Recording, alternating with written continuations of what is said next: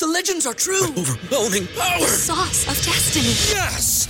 The most legendary sauce has arrived as McDonald's transforms into the anime world of WickDonald's. The greatest flavors unite in all new savory chili McDonald's sauce to make your 10-piece Wick Nuggets, fries, and Sprite ultra-powerful. Unlock manga comics with every meal and sit down for a new anime short every week only at WickDonald's. Ba-da-ba-ba-ba, go! At participating McDonald's for a limited time while supplies last.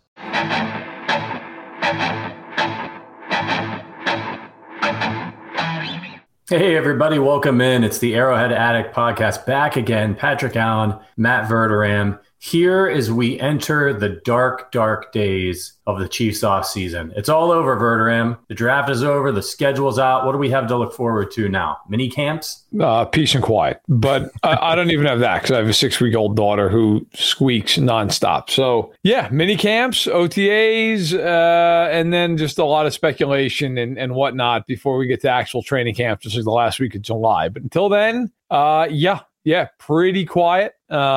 I'm not gonna lie to the viewership. It's gonna be a lot of speculation until then. It's a brutal stretch, but we need y'all to keep the support coming. Keep tuning into the show. We're not gonna bail on you. We're gonna keep bringing you 2 shows a week. There's plenty to talk about and things to. This is a chance, I think, for us all to. We can take a deep breath. We can dive into some things in a little bit more detail. Break down some player tape, that kind of stuff. It'll be fun. So hang with us this off season, and then we'll be ready to party when the footballs start flying once again this summer. So I wanted to ask you, Verderam, here we are. It's still technically spring, I guess, but we're entering summer. It's like over 80 degrees in Chicago today. You have any big summer plans? I don't until actually about when training camp starts.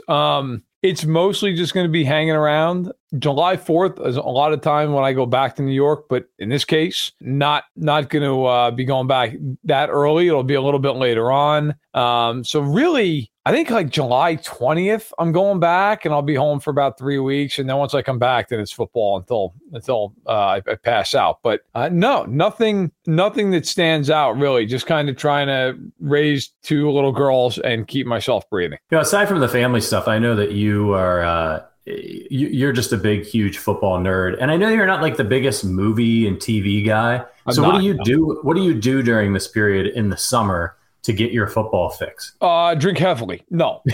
You know what? No, I think realistically, I watch a lot of YouTube, watch a lot of old games. I think it's fun to go back and see how certain things used to unfold and how different the game was. But a lot of times, honestly, as much as I love football, there is a part of me during this dead period that it's like I can breathe a little bit. I mean, just because at work, it's so nonstop for like 9 months. That being said, if I want to watch something, it's usually YouTube, or I'll go back. And if I want to do a little bit of work, I'll go and I'll watch film of a guy. I mean, I have Game Pass, which works about 20% of the time. So I'll sit there and I'll watch film of a guy, or I'll watch film of a team, kind of get an idea of maybe of a new head coach, a system they ran at their old team. Niles asking best football movie.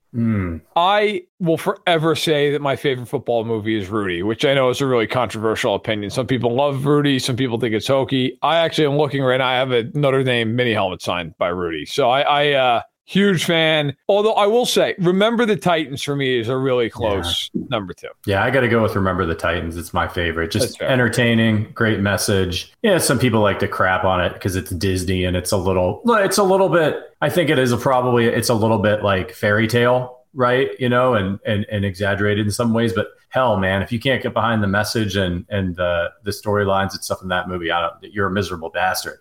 You deserve what you get. So yeah. We'll just take a quick pause before we get into Chiefs to tell you that this podcast is brought to you by the Kansas City Beer Company, KC Beer Co., our longtime sponsors. They're the largest locally owned brewery in Kansas City. You'd think after reading the copy all the time, I would know how to get it out of my mouth, but there you have. They, they're actually the only, they brew their beer according to the German purity laws of 1516 using only 4 ingredients, malt, hop, water, and yeast. And it's absolutely delicious. You guys hear us talk about KC Beer all the time. If you want to support this podcast, give them a shout on Twitter and follow them at KC Beer Co. and let them know that you heard about their beer on the Arrowhead Addict podcast. If you're in the Kansas area, the Kansas City area, look for the red label in the grocery store, grab some KC beer, head over to the brewery, and please drink responsibly. All right, let's get into some Chiefs talk. So it's that time of year. We got to look for things to talk about. What do we want to dive into? But there's still a lot of questions coming out of the draft. But before we get to that and some individual players that we want to talk about, I wanted to ask you something, Verderam, because I've been seeing this on Twitter. You know, there are a lot of changes, like seismic changes happened in the NFL offseason. It was absolutely crazy. Yes. Quarterbacks moving around. Everybody's trying to load up. You know, people in the AFC feel like they've caught up to the Chiefs a little bit, right? You know, the upstart Bengals, you got Herbert and the Chargers, and now Russell Wilson and the Broncos. And so there's a lot of predictions flying around because that's what happens this time of year. And a lot of people are predicting, hey, look, the Chiefs lost Tyreek Hill. The rest of the guys got better. They got quarterbacks. They loaded up in free agency. And a lot of folks are predicting that the Chiefs may not win the AFC West. They may not go deep into the playoffs. They could be a wild card team. Do you think that there's a little bit of disrespect flying around right now when it comes to Mahomes and the Chiefs? Yes and no. I think, look, it's completely reasonable to look at the Chiefs and say they got a lot of young players who are going to play real snaps on defense. They brought in a lot of new pieces on offense. They lost their most dynamic weapon offensively. They're not going to be as good. I mean, you could easily make that case. Like, you could absolutely sit there and say, I like Juju Smith-Schuster and Marcus Valdes-Scantling and Ronald Jones. They don't add up to Tyreek Hill. Like, that is reasonable to say that. And to say that it's not, it's kind of crazy. I do think, though, the idea that, like, they're going to fall off a cliff and not make the playoffs. Look, if Mahomes is healthy and breathing, they're making the playoffs. That's I will argue that forever. And by the way, that's not like a homer take. I feel the same way about the Packers. Like, all these people who think the Packers somehow are like this borderline playoff team. They have Aaron Rodgers. That team's winning 12 to 13 games. They're just going to do it. I think the Chiefs kind of fall in that same boat. Now, the question for me with the Chiefs, and I think it's going to be the question that defines their season, other than obviously health and all that, these young kids that they brought in, rookies specifically, how good are they? And how good are they right now? Last year, I think a lot of us got spoiled by the fact the Chiefs had three guys come in and pretty much right away were just really good. I mean, Bolton kind of came on as the season went along. Humphrey and Smith from day one were awesome. That's a rare thing to have three draft picks, especially all non-first round guys, come in and just be pretty much dominant in the case of Humphrey and Smith from the second the first whistle blows. The Chiefs had 10 picks this year. They had 2 first rounders. Can the Chiefs have another 3 guys that just come in and right away maybe aren't like all pro level like we saw to Humphrey and Smith, but they're really good players. You know, can you get that out of McDuffie and Karlaftis and maybe a Sky Moore? If you can, I don't think there's any fall off at all with the team. If you can't, and it takes a while, then I think there's a reasonable case to say, look, it's a brutal schedule. It's a really tough division. It's a great conference. They'll make the playoffs, but will they be a 1 or a 2 seed? Probably not. I think it depends very, very much on the rookie class. I think it's going to be interesting, too, because it's going to be a long season. You're going to have, I mean, we saw it with Nick Bolton. He flashed. You could see the talent, but you were a little bit, you know, he didn't always know where to be. And that's what part of being a rookie. And then by the end of the season, he started being in the right spot at the right time. And his instincts that we saw flash earlier in the season started to take over a little bit. I'm really excited to watch him this season now that he's got a year under his belt. And I think there is a degree of disrespect, but I think that this happens when you're a team that is as consistently successful as the Chiefs have been, right? I mean, we just saw it with the Patriots on a much higher level, obviously winning Super Bowls, but it's like every year, everybody always picked the Patriots to win the AFC. And it was a boring pick. But a lot of years they did it. It was the smartest bet you could have made many of those years. And so it's when you see all these exciting things and you see other teams getting better, sure, it's easy to say, well, I'm gonna go with the Broncos. I'm gonna go with the Chargers. They're finally gonna get over the hump, you know, and not with the Chiefs because that's not interesting. And of course, look, it's hard to win every year. There may be a year during Mahomes' career where they don't make the playoffs. It just, you know, things happen. It's unlikely, I think, because he's so good, but tough schedule, some injuries. But what if something happens to Travis Kelce, right? Right. Now your offense is really struggling. I mean, look, I would also say this, like the Pats, of all the things that they taught me over the 20 years of their greatness was, you know, I remember years, now they mind you, their greatness spans from when I was like 13 years old through when I had a kid. Okay. So a long, long route. But there were some years in there where I would look at them and go, other than, three guys, like they're not even that good. Like they're just like, it's Brady, it's Gronk, it's maybe Revis, and then it's a bunch of it's like Rob Ninkovich is like the fifth best player. And then you'd watch them. And a lot of times early in the year, maybe they'd be, 3-2, 4-2. But by like Christmas, you'd be watching them and going, yep, they're probably going to the Super Bowl again because nobody's beating that team in Foxborough. Now, part of that was the division was a train wreck for 20 years. But the biggest lesson was you had Belichick and you had Brady, and they were just going to win games. Like that team was going to find ways to beat other teams. And this is one thing I think that does matter for the Chiefs more this year.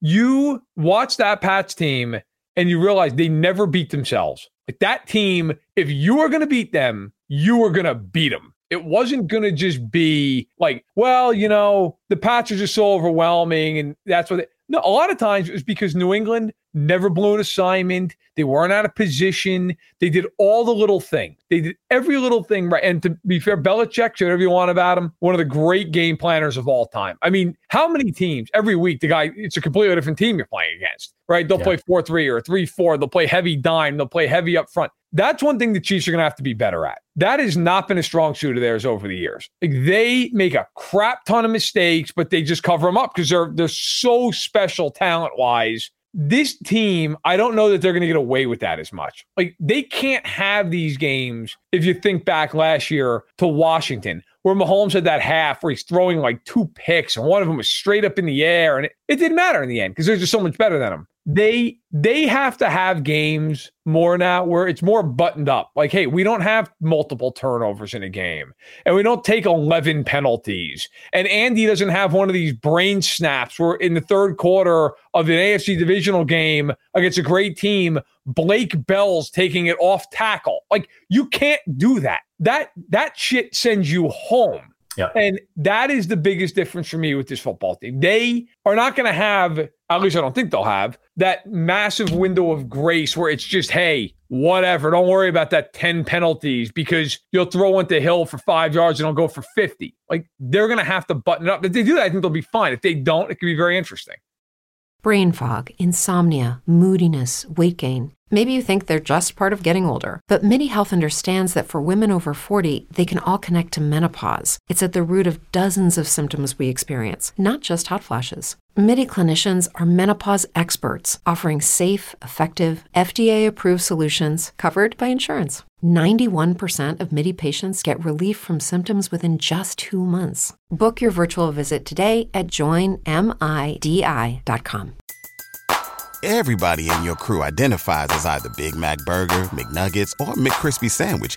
But you're the Filet-O-Fish Sandwich all day.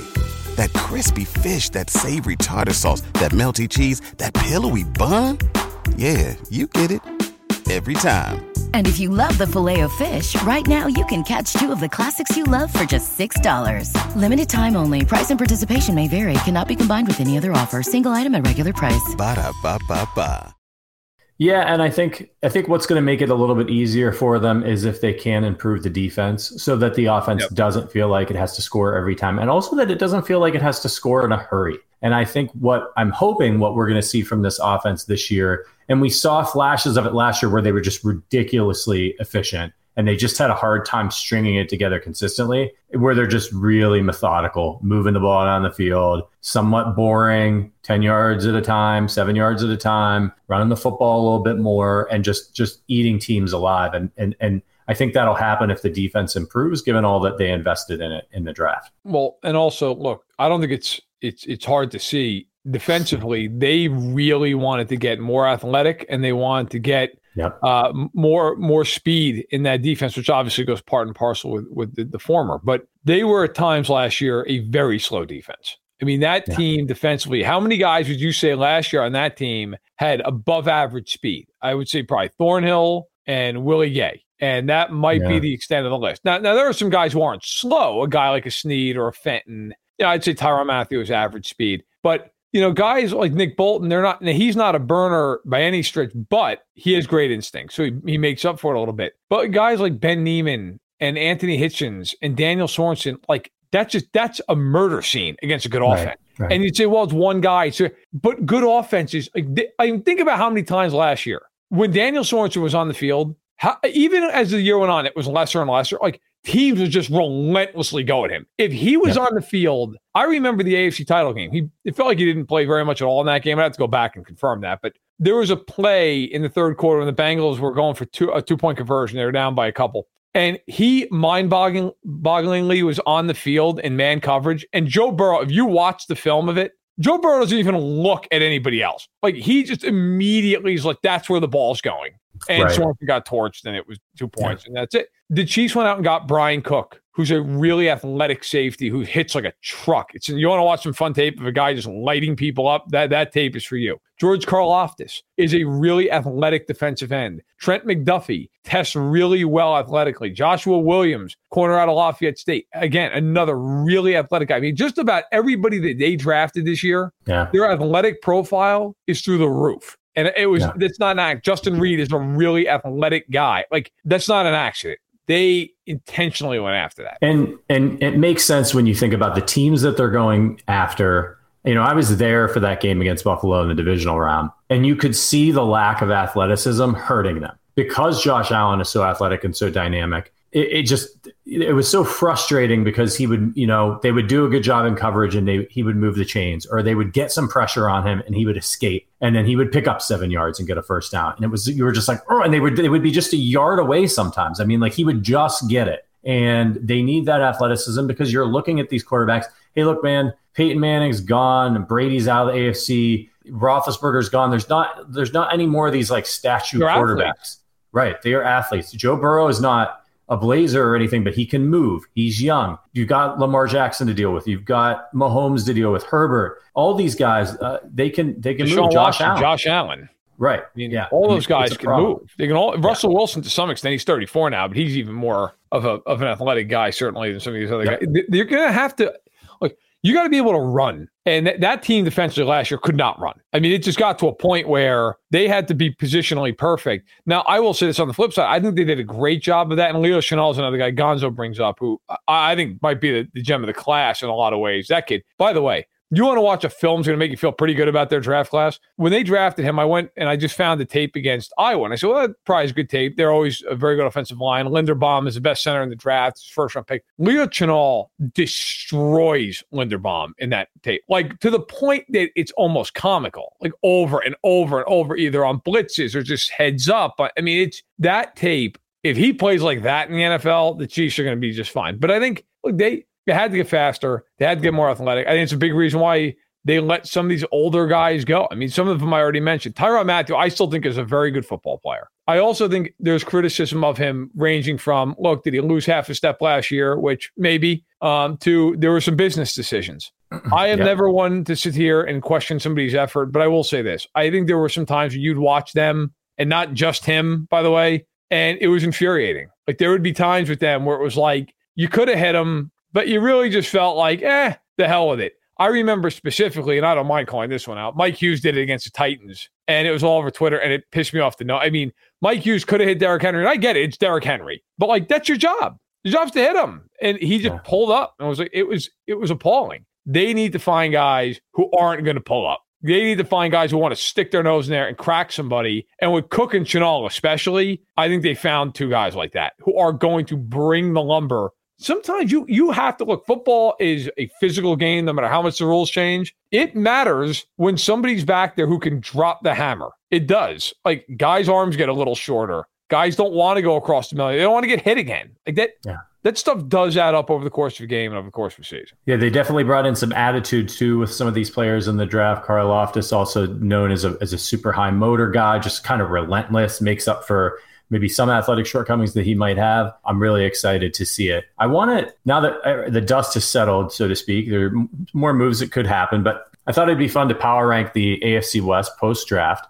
So we're going to get to that in just a second. But before we do, if you like the Arrowhead Addict podcast, do us a favor. First, if you're watching on YouTube, hit that thumbs up button. It helps more people find our content. And please consider becoming a member of the Arrowhead Addict family. All of the topics that we're talking about on the podcast today were suggestions from Arrowhead Addict members in our private Discord. Arrowhead Addict members get access to special emojis, loyalty badges that they can use during the live YouTube streams. And they also get the invite to the Discord where they hang out with myself and the other hosts, Matt Connor, Hammer and Sterling Holmes. We talk Chiefs football, we talk movies, beer, so much more. Members get invitations to private events with the hosts, like we're doing a virtual happy hour, I think, on Monday. So check the link in the description if you're interested in joining, and of course, not compulsory. Everybody, if there's inflation, we get it. But if you're interested and you want to support the show, that's a great way to do it. We appreciate your support. Okay. Also, AFC real quick, because we sometimes gloss over these. We have 2 reviews that I want to get to real quick that I don't think we've hit. Doors3 gave us 5 stars. Thank you very much. Said, love these guys. You guys are my go-to for Chiefs info and opinions, accurate and up to date. Fun fact, I went to high school with a cousin of Steve's from the KC Brewing Company. So that is cool. And by the way, KC, the KC Beer Company has a Kolsch out right now that is incredible. I've had about 7 of them this week. Good summer beer. It's beautiful. Then we had another one from reviewer and a whole bunch of numbers. 1 star. Now this one was for me. Yeah. Verderam is a chill, which I do appreciate. Show's good, but the main host, yours truly, the shill, can't keep his disgusting politics to himself. What an idiot. This refers to, by the way, the mass shooting in Buffalo, which unfortunately tragically left 10 people dead. And I tweeted out that I think it might be time in this country for a few sensible gun laws, which was just a bridge too far for this individual. And let me be the first to tell you, pal, shove it. I don't care. I don't care what you think of that. Deal with it. Okay. If that's disgusting to you, well, you know what? There's a bunch of families burying people. So you'll deal with it. Nobody's calling for the end of the earth here. But hey, you like the show. So awesome. Stick with that. But we read all the reviews. And so, listen, sometimes I get to be called the shill, and we're going to read it.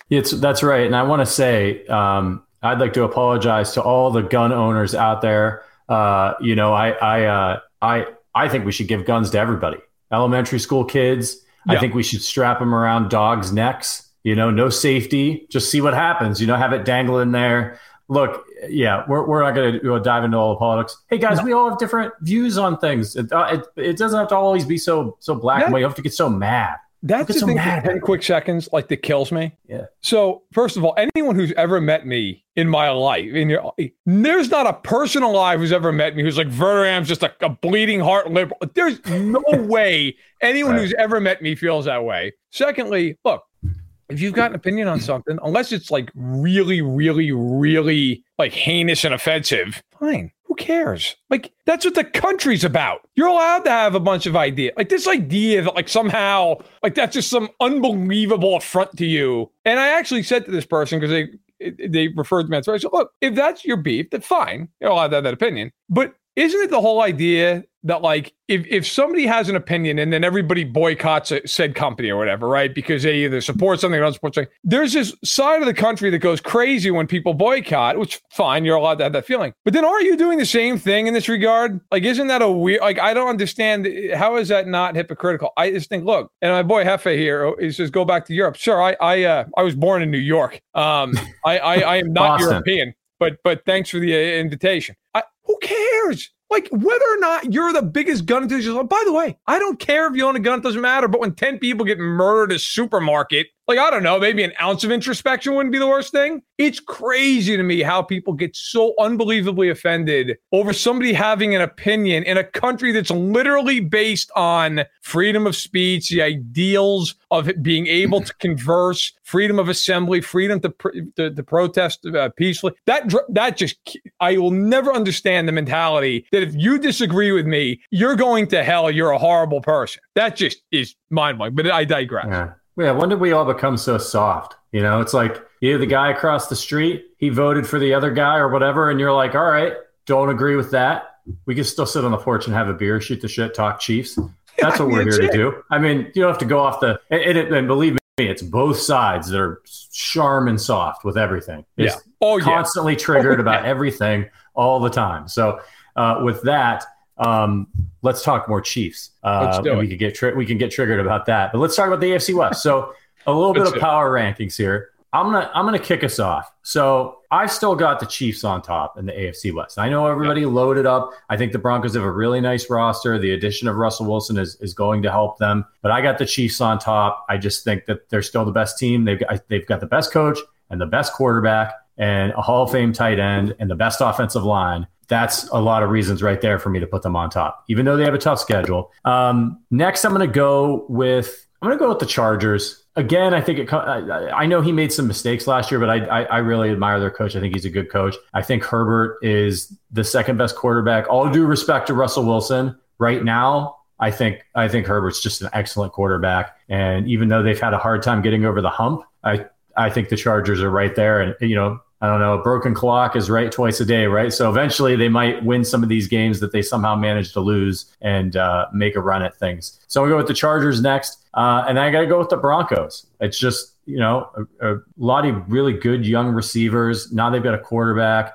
McDaniels not McDaniels. Who the hell's their head coach now? Denver. Yeah. Nathaniel Hackett. That's right. Sorry. I think that they're really solid. But I think they could be right there with I think the Raiders are good, man. I like what they did in the draft. I like the addition of Russell Wilson.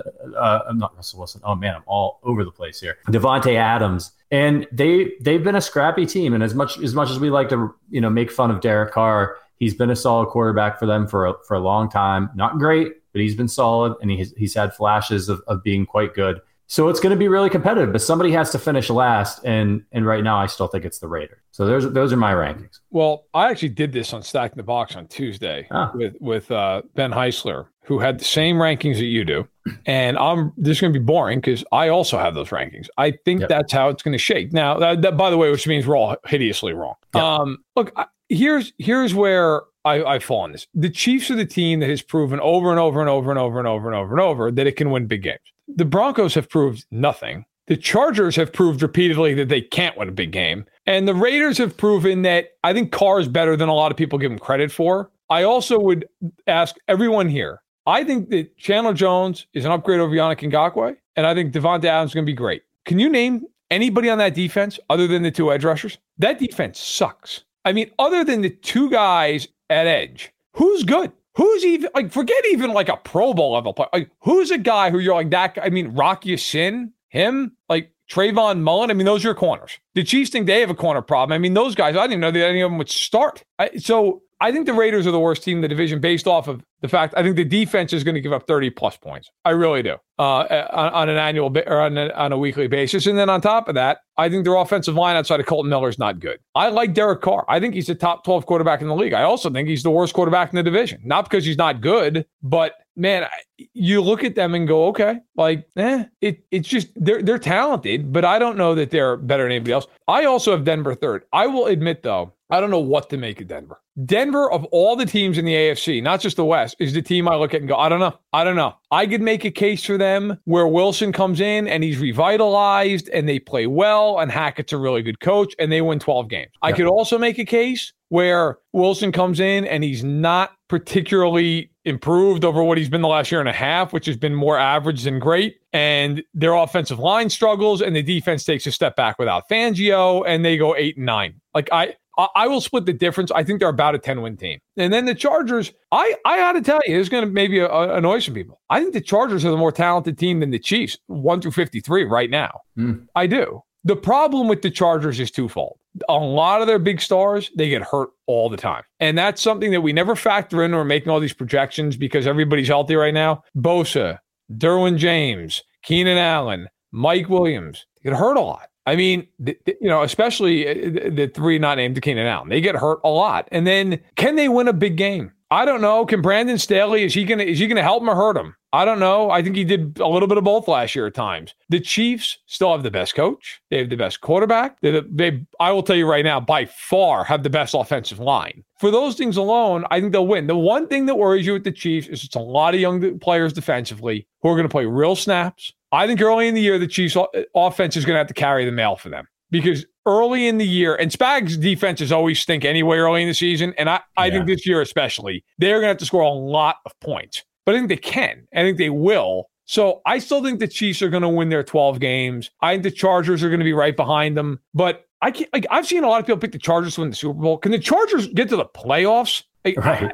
All the talent they have, get to the playoffs. I mean, they don't even do that very often. So I'll take the Chiefs. Yeah, just real quick on that Charger issue with the injuries. I've been thinking a lot about that too. It just seems every year. Do you think it's the players or do you think, and I'm not trying to, crap on anybody here, but like, how much of it do you think it might have to do with the training staff? Like, is there something over like some techniques that because we know like in general, a lot of these injuries are random, but we know like Rick Burkhalter, like the Chiefs training staff, the Chiefs have been in general very good with injuries. Like, you want to call it part luck, of course, but I think they're one of the best staffs in the league, and they're obviously doing some things right. They're maybe not rushing players back. They're individual programming for each player. I don't know what it is, but do you think there's something to it in Los Angeles, or is it just the guys they have are a little more injury prone? I think it's more of the latter, honestly. I think it's just a lot of luck. There are some guys, through no fault of their own, they get hurt. I mean, it's just, bad luck, or maybe just body type, whatever. They just get injured. So I think it's more about that. It's not an unfair question. Certainly, I will say with the Chiefs, Burkhalter is pretty renowned as one of the best trainers in the NFL. They've always been very good with that. And also, look, I'll say this for the Chiefs: they hold one of the hardest camps in football. They are easily one of the most physical. I think that helps you. Like, maybe in the beginning, it's a little bit more risky because you're acclimating yourselves to the more physical style play quickly. The Chiefs play their starters in the preseason a lot more than some of these other teams. That's true. Yep. I think that helps. Your body gets used to it. Your body starts to acclimate. I know Mahomes, like, for an example, and this isn't with the Chiefs, this is in the offseason, but he's a guy, he actually, like, when he's training, he trains on how to get hit, how to fall certain ways, which is, by the way, there are many players who do that, but I do think that's really interesting. Like, that's part of the way that these guys get ready for the season. But when you actually get hit, I think it does a disservice to these teams that nobody plays the whole preseason. And then week one, it's 80 plays and you're getting cracked over and over and over. And over. At some point, like, your body goes into almost like a whoa, like, what happened? Whereas with the Chiefs, it's okay, you get hit 20 times, you get hit 30 times, and you ramp up. So I think that helps them. As somebody pointed out in the chat, the Chargers training staff did stab Tyrod Taylor in the lungs like 2 minutes before a game. So that is true. That was not good. That was not no. Yeah, the learning how to fall thing is really interesting. Learning how to hit the ground so that you don't break your collarbone. Can you twist your body a certain way? How the best way is to absorb the impact.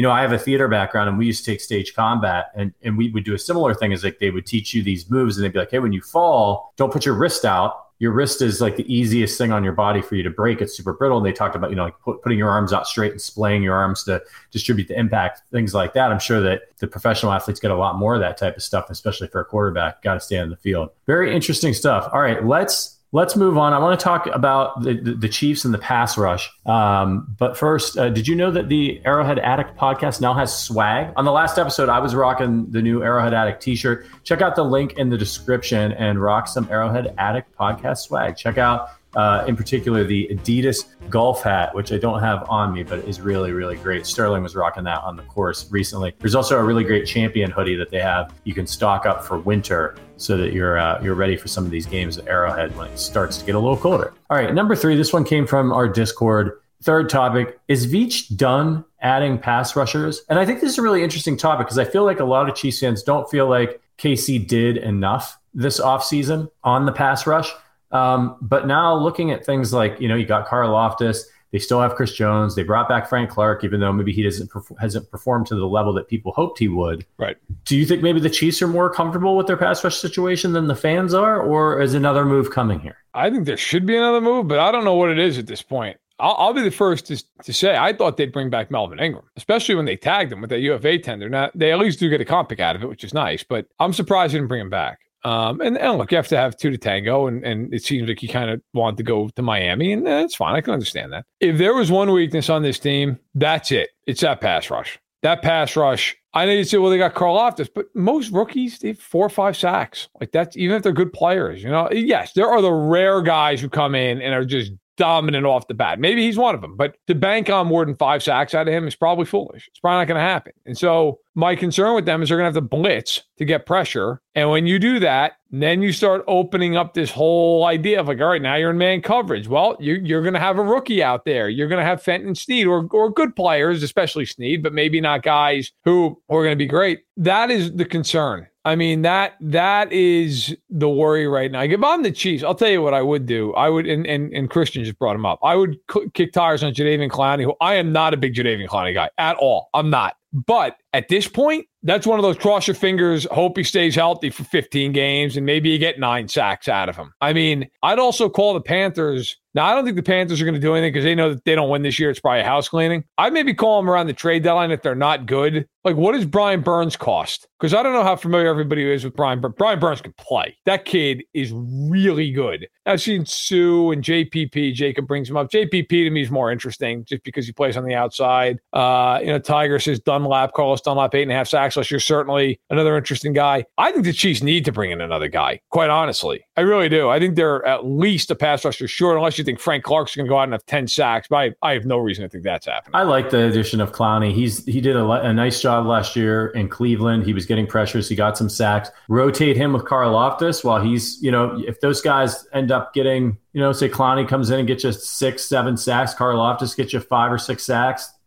You're rotating them. Mike Dana and you can cobble it together for this year if you have to. All right. So somebody wanted to know, Verderam, how are the Chiefs going to use Leo Chenal? And I think that was a really interesting question because obviously you were thinking heading into this. Now we know they needed depth at the linebacker position, right. But you're looking at, okay, we're going to get a lot of Willie Gay. We're going to get a lot of Nick Bolton and, hopefully not too many other people are seeing the field, but we know that Spags likes to bring in that third linebacker sometimes. He wants his Ben Neiman. Is that, I mean, this guy, this is pick 103. It's a 3rd round pick, but this is a pretty high pick. How do you expect? How's he going to fit in the mix here? I think he's going to blitz a lot. I think he will take over the Neiman role. But look, if you watch him, he's a very good blitzer. He's very aggressive. Like to the point that there are going to be times with him where you could probably offensively get him out of a play because of his aggressiveness. But at the same point, there's going to be times where he hits some guy 4 yards in the backfield because he's just downhill like he's shot out of a cannon. I think, look, Bolton and Gay are going to play the majority of the snaps provided their health. But Chenal, I do think is going to see the field quite a bit. Now, I am of the belief Gay is your coverage backer. To me, it's nuts if he's not. I mean, that guy,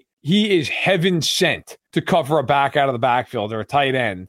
He's shown he can do it. I don't think Bolton is that guy. Bolton, to be fair to him, got better as the year went on. But I think Bolton's more that classic thumping downhill. He's going to make a play at the line of scrimmage or even behind it type guy. I think Chenal's really going to fill that Ben Neiman. Listen, you're going to play him on occasional second, but also 3rd down. You can bring him on a blitz. You can drop him. He's athletic enough to cover. If it's 3rd and 3 or 4, he can play a run fit. So I think he's going to be a very valuable piece for them because let's face it, we all bitched and moaned last year about how much Ben Neiman played. Well, Chenal's in line to get those snaps along with a guy like a Jermaine Carter who they brought in from the Panthers. So I think is a little bit more of a depth special teams type guy. But for the first time in years, I actually really like the linebackers. I think the linebackers are going to be a strength. If McDuffie's good at corner, I think the secondary is even pretty good. I really do. It's really, to me, the question with them is going to be, Jones is great in the middle. What do you have on the edge? That is the big, overwhelming question is even next to Jones, look, you've got Noddy and Wirt, and you'll figure it out. Stallworth. Who do you have on the edge? That's the big question. And I think they're gonna really dial it up on 3rd down and try to mitigate that question. I think the future is bright for this defense. I really do. Maybe not all the pieces are there, but I really like a lot of the young guys in this makeover. Okay, I wanted to ask you real quick about the Justin Ross signing. I don't feel like you and I have talked about him on this show yet. Obviously, comes in as an undrafted free agent.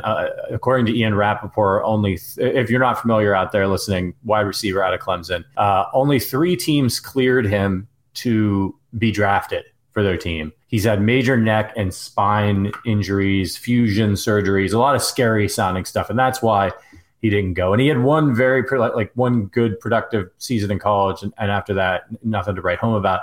But the physical talent and tools are there. How do you look at the signing? Is it a lottery ticket for the Chiefs? Yeah, it definitely is. If Justin Ross doesn't work out, fine.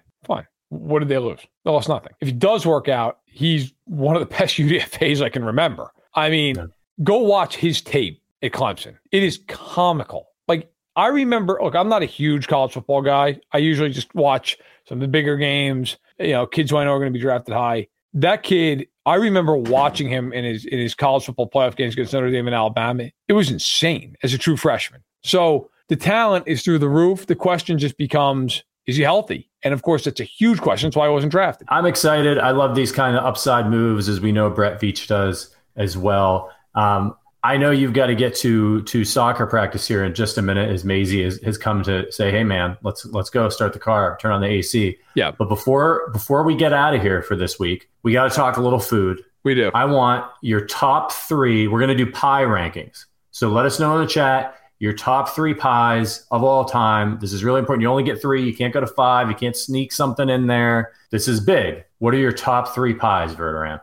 All right. I think I know what number 1's going to be. All right. So I'm actually shockingly not a huge pie guy, but I can get to 3, no problem. So number 3 would be pumpkin pie. I like pumpkin pie. It's a kind of a thing, obviously. It's a seasonal deal, but I like it. I like it in the fall. Number 2 for me is apple pie. The crust is the best part. The crust is great. You got to have the right crust, the right consistency, but beautiful when done right. And then number 1 is not even a question.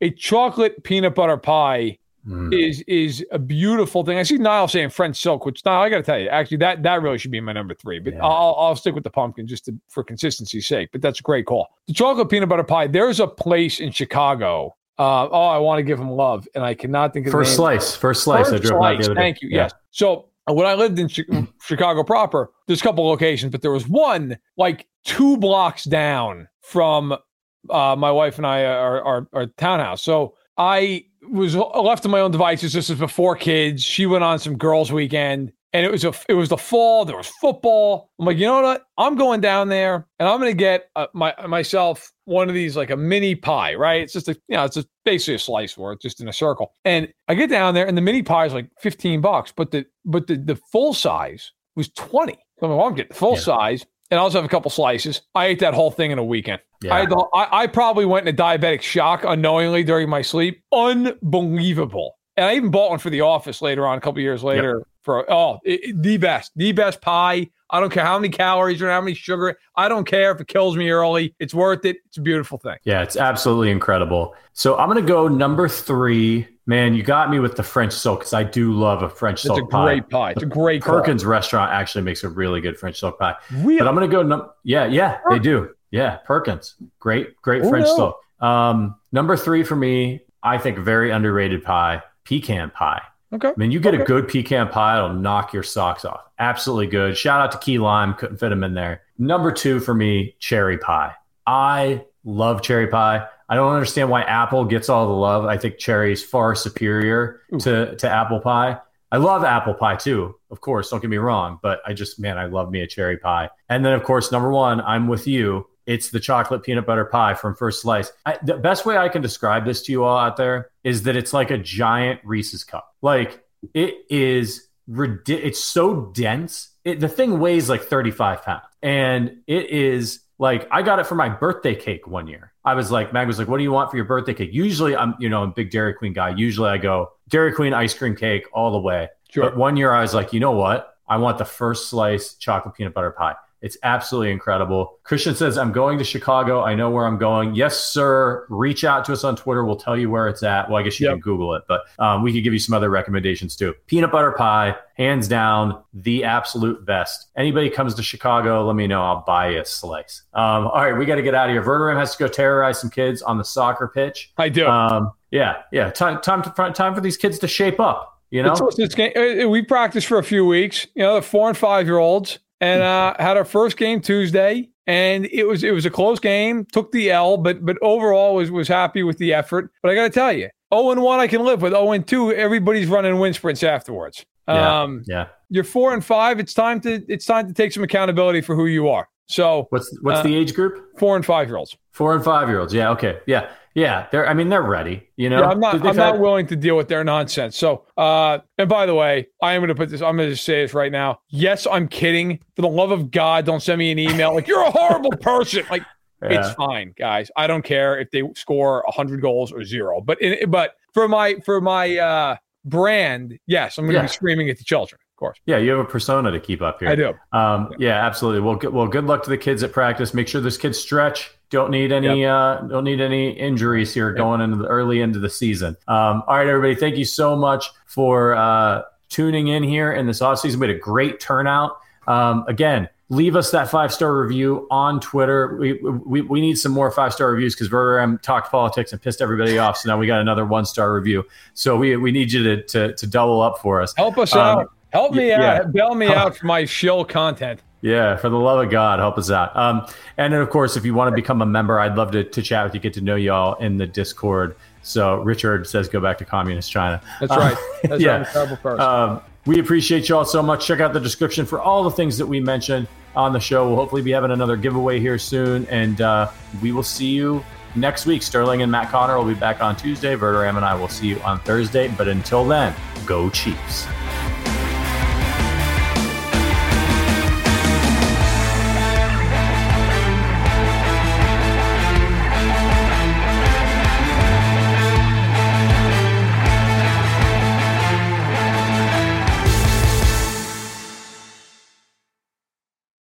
Nice buns, soft, fluffy, and ultra-low net carbs. Discover Hero Bread, the delicious ultra-low net carb bread with incredible taste and texture. Hero Bread has 0 grams of sugar and is under 100 calories per serving. Plus, high in fiber with 5 to 10 grams of protein per serving. Order from hero.co now and get 10% off your first purchase with promo code AH10. That's 10% off with code AH10. HERO.co. Everybody in your crew identifies as either Big Mac Burger, McNuggets, or McCrispy Sandwich. But you're the Filet-O-Fish Sandwich all day. That crispy fish, that savory tartar sauce, that melty cheese, that pillowy bun. Yeah, you get it. Every time. And if you love the Filet-O-Fish, right now you can catch 2 of the classics you love for just $6. Limited time only. Price and participation may vary. Cannot be combined with any other offer. Single item at regular price. Ba-da-ba-ba-ba.